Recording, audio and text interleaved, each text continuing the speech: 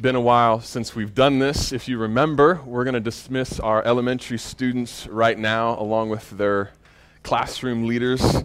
I love this rhythm for us as a church that we want to just reach out a hand and bless them as they go. We're going to say, "The Lord be with you as you worship." So say that with me. The Lord be with you as you worship. Man, I love that we got done singing here, but singing is not the only form of worship, is it? All of life is meant to be that. Even doing some great Lego work back in some elementary classrooms, right? Lord be with you as you worship. Michael Green, in a great book called Evangelism Through the Local Church, he points out that there's a note of joy that runs through the Gospels in people's encounters of Jesus.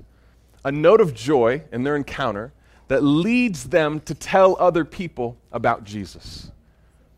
So for instance, one of the first disciples that we hear about is named Andrew.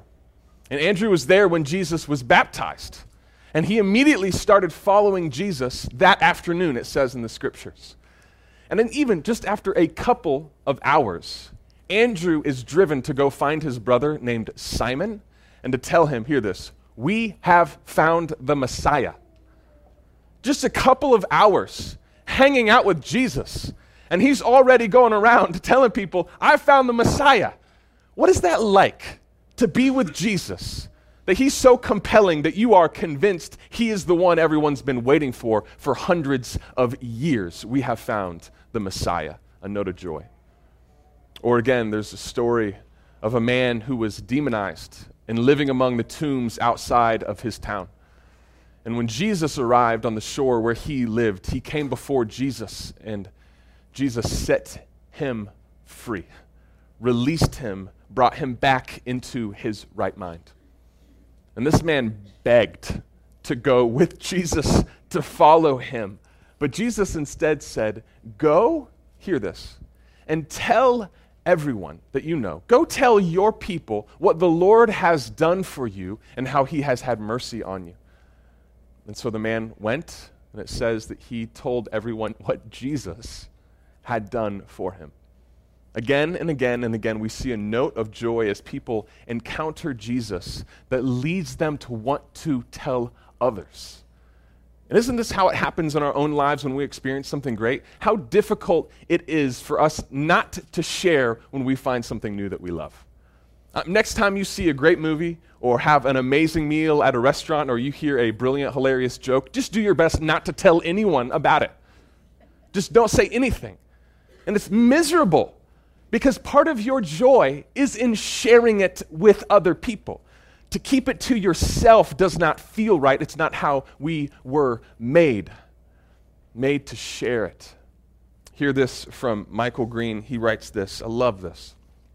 "One of the most wildly credited and wildly inaccurate myths is that Christianity is dull. It is nothing of the kind. Formal religion is dull as dishwater.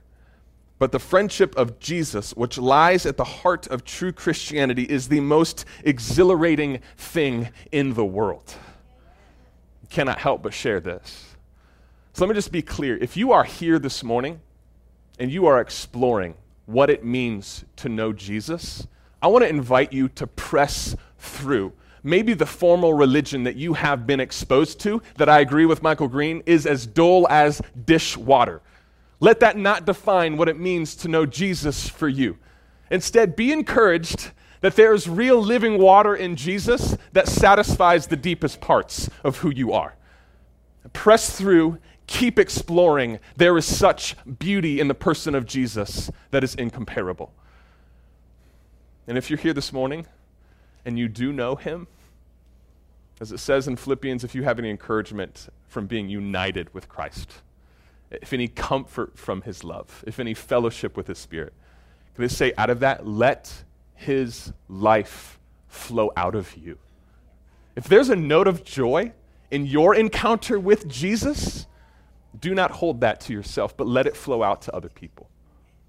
Let me put it this way. Jesus has gathered us here in this room, not just to sing songs and to be full of his presence here, but to send us out as light.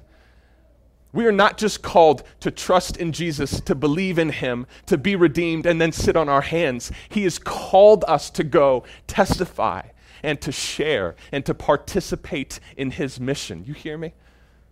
We are sent as a church.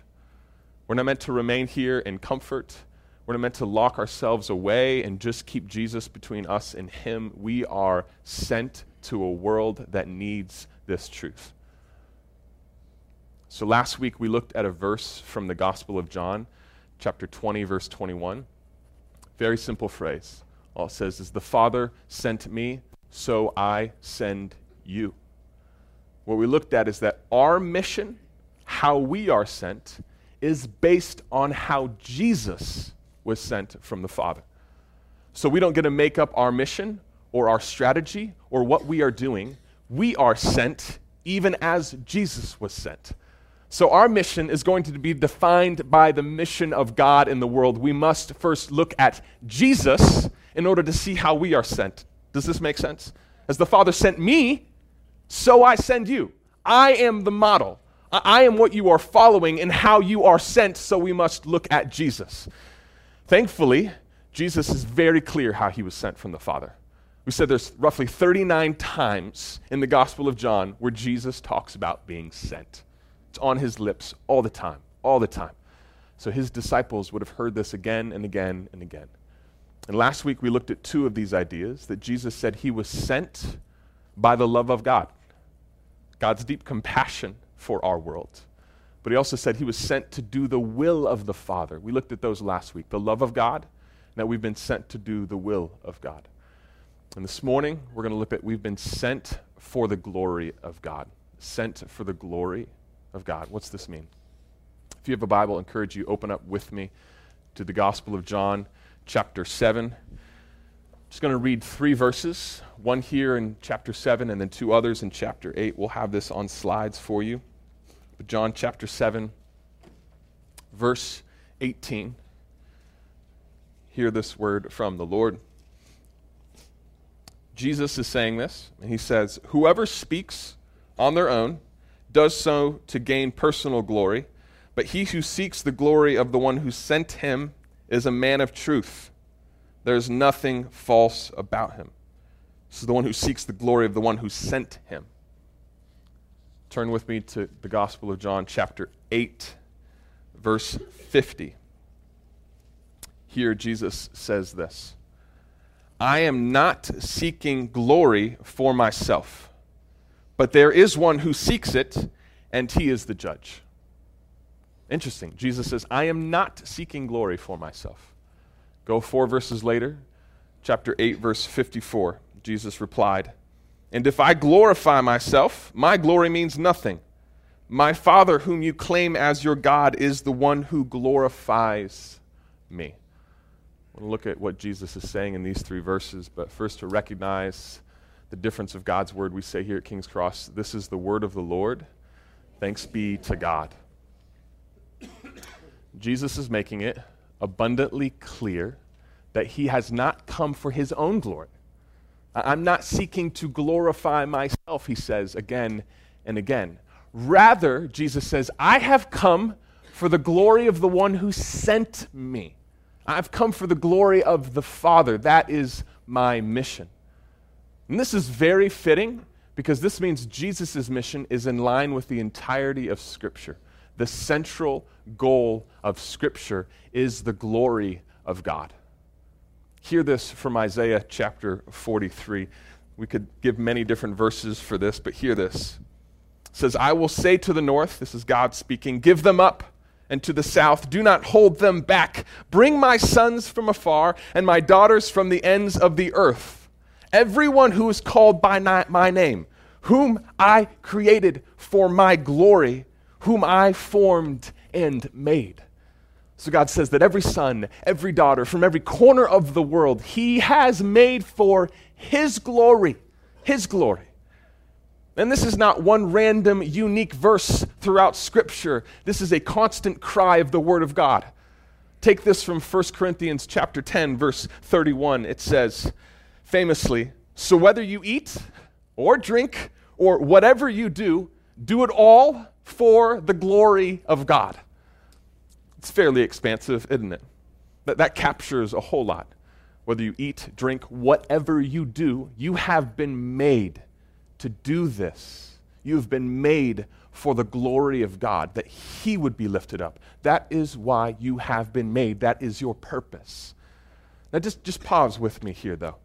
As many people hear that God made us for His glory, this seems a little strange to them. More than that, it's a bit off-putting because it makes it sound like God is this crazy, egocentrical person, right? That God is unbelievably self-absorbed, that He made everyone for His glory as if He's some crazy megalomaniac.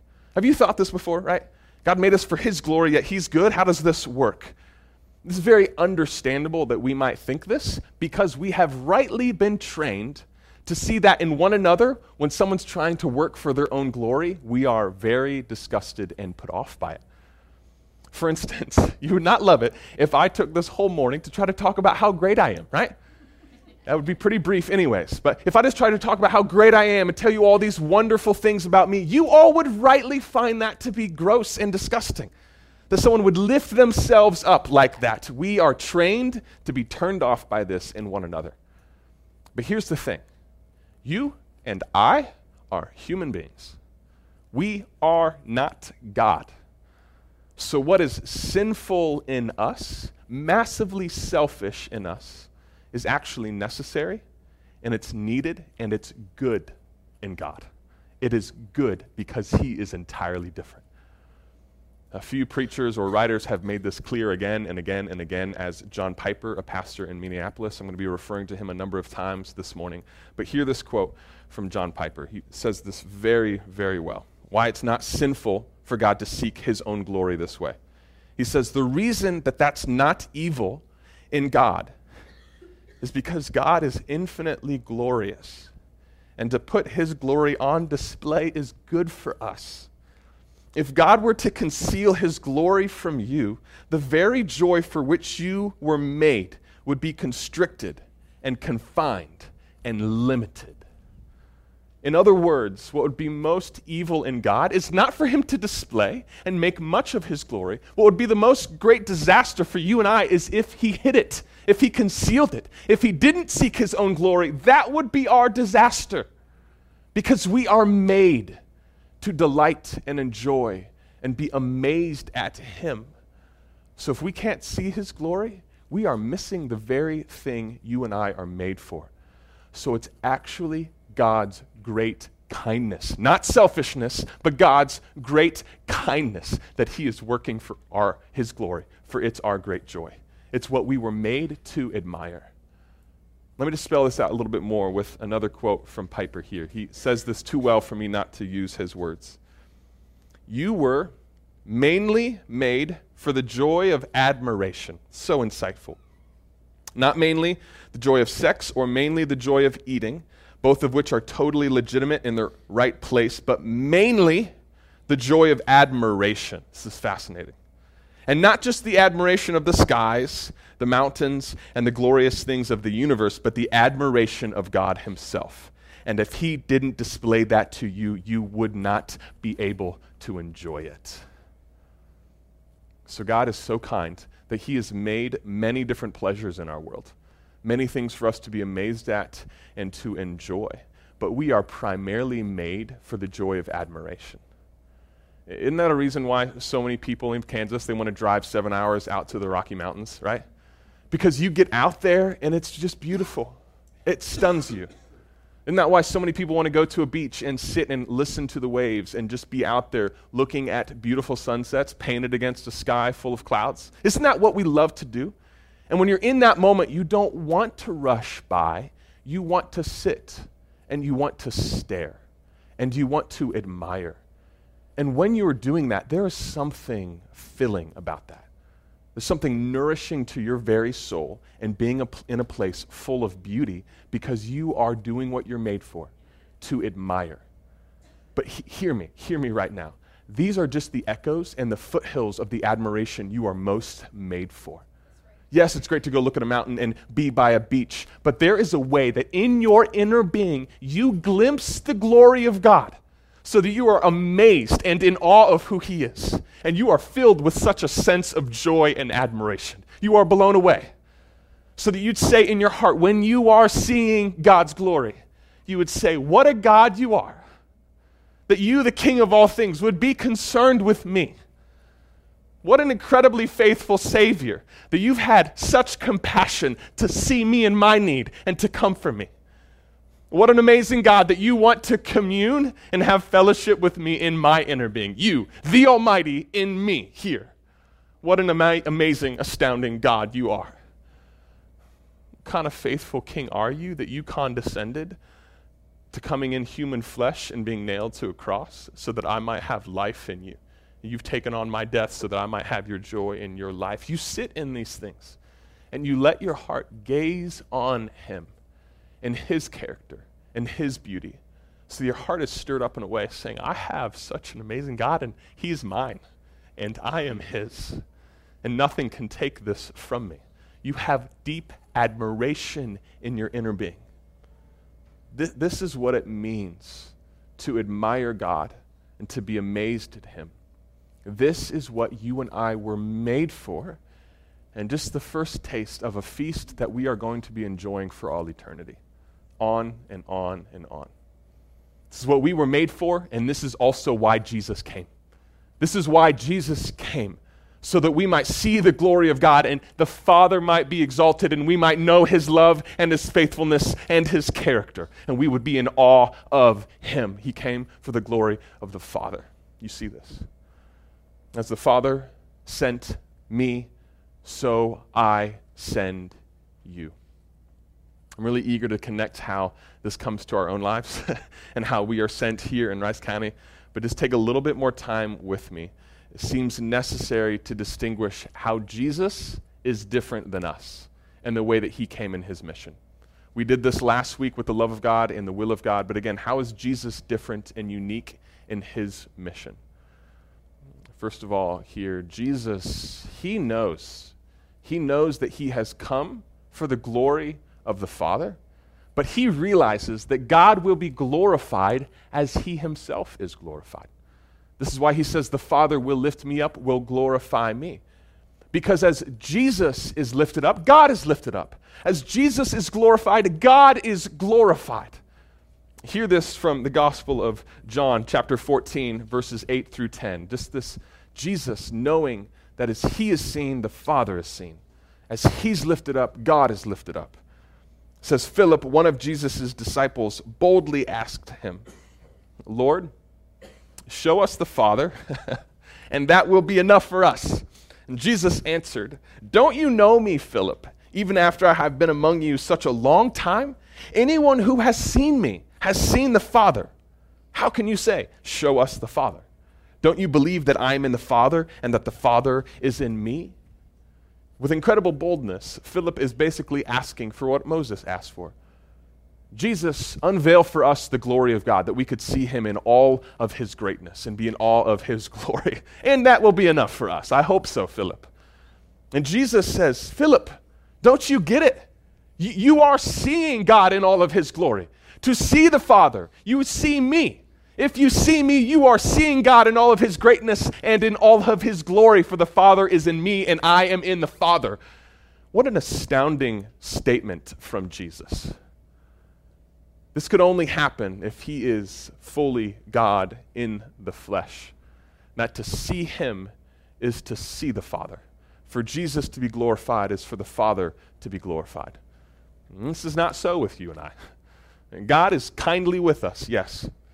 God is patiently working through us. He's, yes, even at times glorified in us. He's miraculously present in us, but we cannot say that if you see Caleb, you see the fullness of the Father. I can't say that. I cannot say if you lift me up, you lift God up. I am not God in the flesh. This belongs to Jesus only. He's unique in this way. That as he is lifted up, God is lifted up. Secondly, Jesus is unique in his mission, that he has come, hear me, to rescue us from our betrayal of our purpose to glorify God. He has come to rescue us from our betrayal of our purpose to glorify God. It says this in Romans chapter 3, verse 23. For all have sinned and fallen short of the glory of God. It's a very common verse that people have heard, but it's actually a little bit confusing because often people read this and think that we've been called to be glorious, like God is glorious, and our sin is that we have failed to measure up to God's glory. We've failed to be as glorious as He is. But this actually doesn't make much sense, right? Because God is God, and we could never be as glorious as God is. If we were as glorious as God is, we would be God. So it is not our fault or our failure that we fail to attain a glory like God. He is God, we are not. So what Romans is talking about here is not that we haven't managed somehow in our own way to be glorious like the King of glory. That's not our fault. We are creatures, He's the creator. What then is Romans meaning? It says that we've fallen short of the glory of God and that we have chosen to admire created things that are far less and below God. We have chosen to admire their glory rather than His. So we have fallen short in what we have chosen to make our ultimate joy and prize and possession. We say, rather than making my life about admiring you, Jesus, I'm going to seek out this thing, and we fall short because nothing is as satisfying as Jesus. Everything is below His glory. And what you were made for, we betray every day in finding our satisfaction in lesser created things. It's the message of Romans. So we say, I'm going to try to find my joy and my satisfaction in this relationship. Because if I could just be with this person, and know that they care about me and love me and share life with them, that would be enough for me. And it won't, and you're falling short of the glory of God. If I could just have this material possession, live in this home, in this place, my life would be so much better. Then I would truly be happy. We're falling short of the glory of God. From success, relationships, achievement, we are made for relationship with Him. But this is why Jesus came. To rescue us from our betrayal.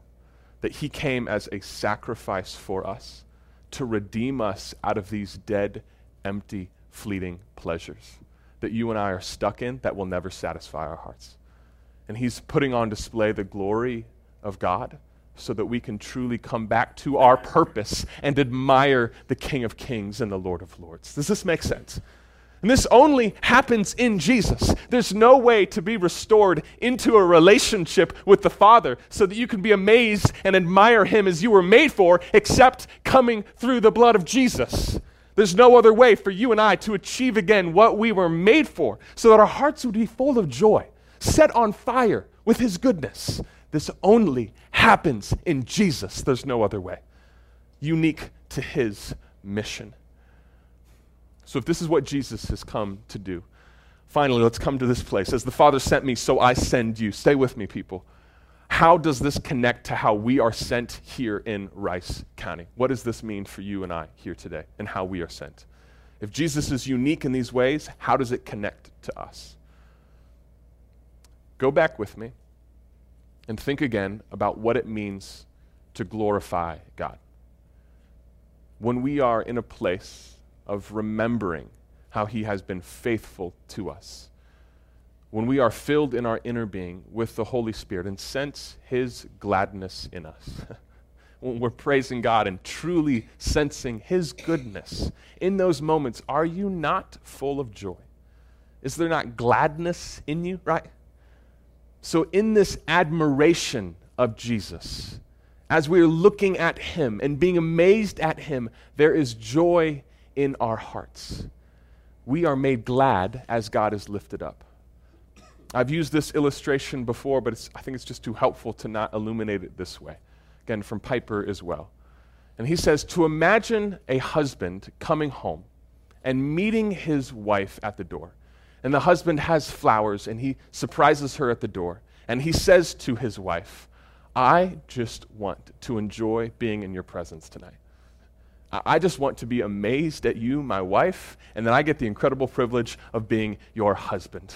I just want to be in your company and overwhelmed at your beauty and so amazed that I get to be with you. Any wife that hears her husband say that at the door is not going to be like, you selfish jerk, right?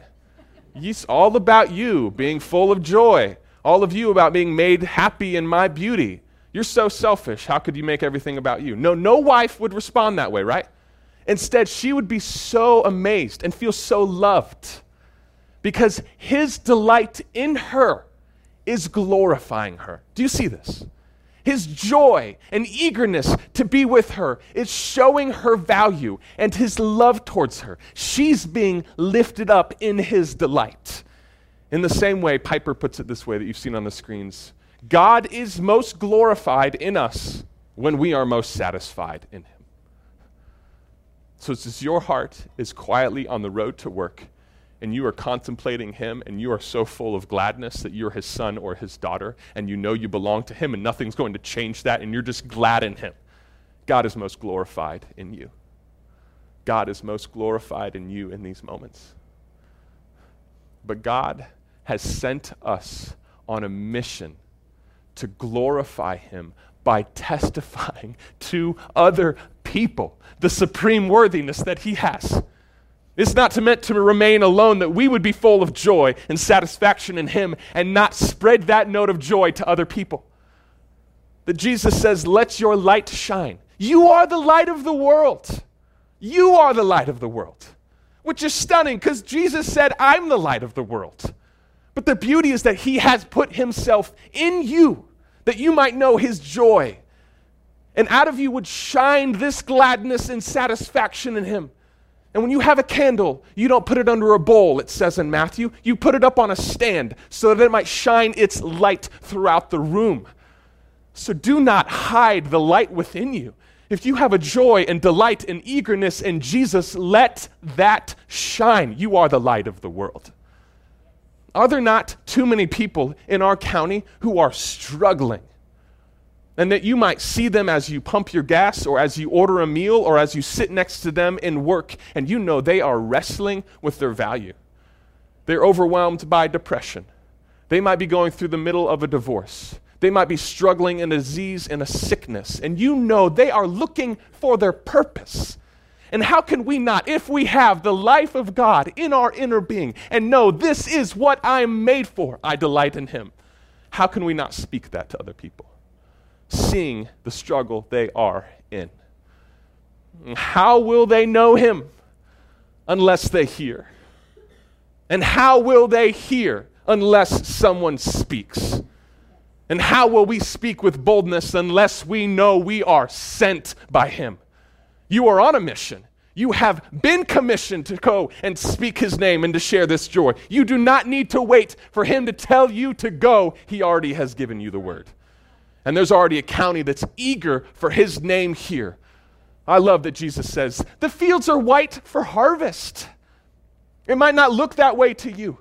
It might look dry in your family and your place of work, that no one's interested in Jesus. But hear his words, the fields are ripe for harvest.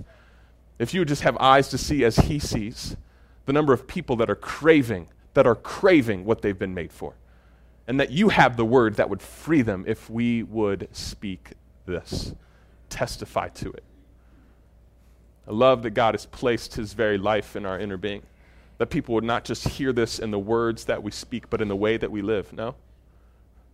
That people would see that you are satisfied in such a way, that you're full of a life and a consistency. You're full of a contentment that does not make sense. How is this in you? You get a flat tire on your way to work. You have a coworker that's short with you and says things they probably shouldn't say to you. That maybe you're in your own illness or you've just lost a loved one, and people see your life and they see that you are persevering in a way that does not make sense because you have a light they don't know about in you. And this is your moment to shine and to tell them that all of us have circumstances that are difficult, but I have a king who's with me, that I know my purpose and what I'm made for. And yes, this grief of losing a loved one is real. Yes, this tragedy in my life is real. This sickness is real. But let me tell you, Jesus is more real to me. Can that not be true in your life? That he's placed himself in me, and I'm walking daily knowing I'm a son and a daughter, and I've been redeemed, and I'm full of his love. And these are not just things I say, I know them in my inner being. You live in that place, you can't be shaken. Why? Not because things aren't hard, not because things aren't hard, but because you know I am safe and held fast in his hands. Let come what may, I know this is a short-term thing, and that I'm set for all eternity at being with my Savior, and he's already with me. So this thing's already determined and done. The battle's won. I'm set for eternal joy in my God. So yes, I know things are hard now, but how can I not look at this circumstance in light of what I've been given in Jesus? So we grieve, but we don't grieve as those who have no hope. Does this make sense, church? This is what should be living out of you, the light of Christ, the hope of glory within you, so that you are speaking his life to people and they can't help but see it in you because you're living out of his fullness. You are the light of the world. So let your light shine before men. They may see your good deeds and glorify your Father who is in heaven. I'm going to invite the band back up. Let's sing more in this, sit more in this. But I hope you feel stirred up and full of optimism, not guilt that you need to say more, not that you've not been a good enough Christian. That's not what I want you to leave with. I want you to leave with saying, man, I think there's more in God than I might know right now. I think he's made me to be more satisfied than I am in him. And my step is to be delighting in him and then see how that manifests itself in my life and the people around me. Go here with an eagerness, full of optimism. Would you all pray with me here?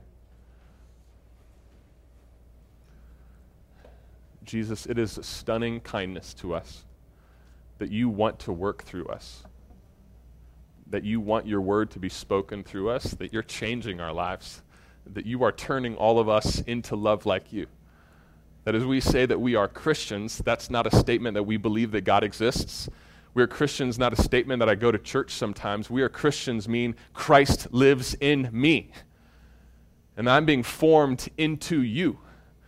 That you, Jesus, are the one I'm fashioned into more and more day after day, not by my own strength, but by your Holy Spirit in me. I'm confident I'm going to look more like Jesus tomorrow than I did today.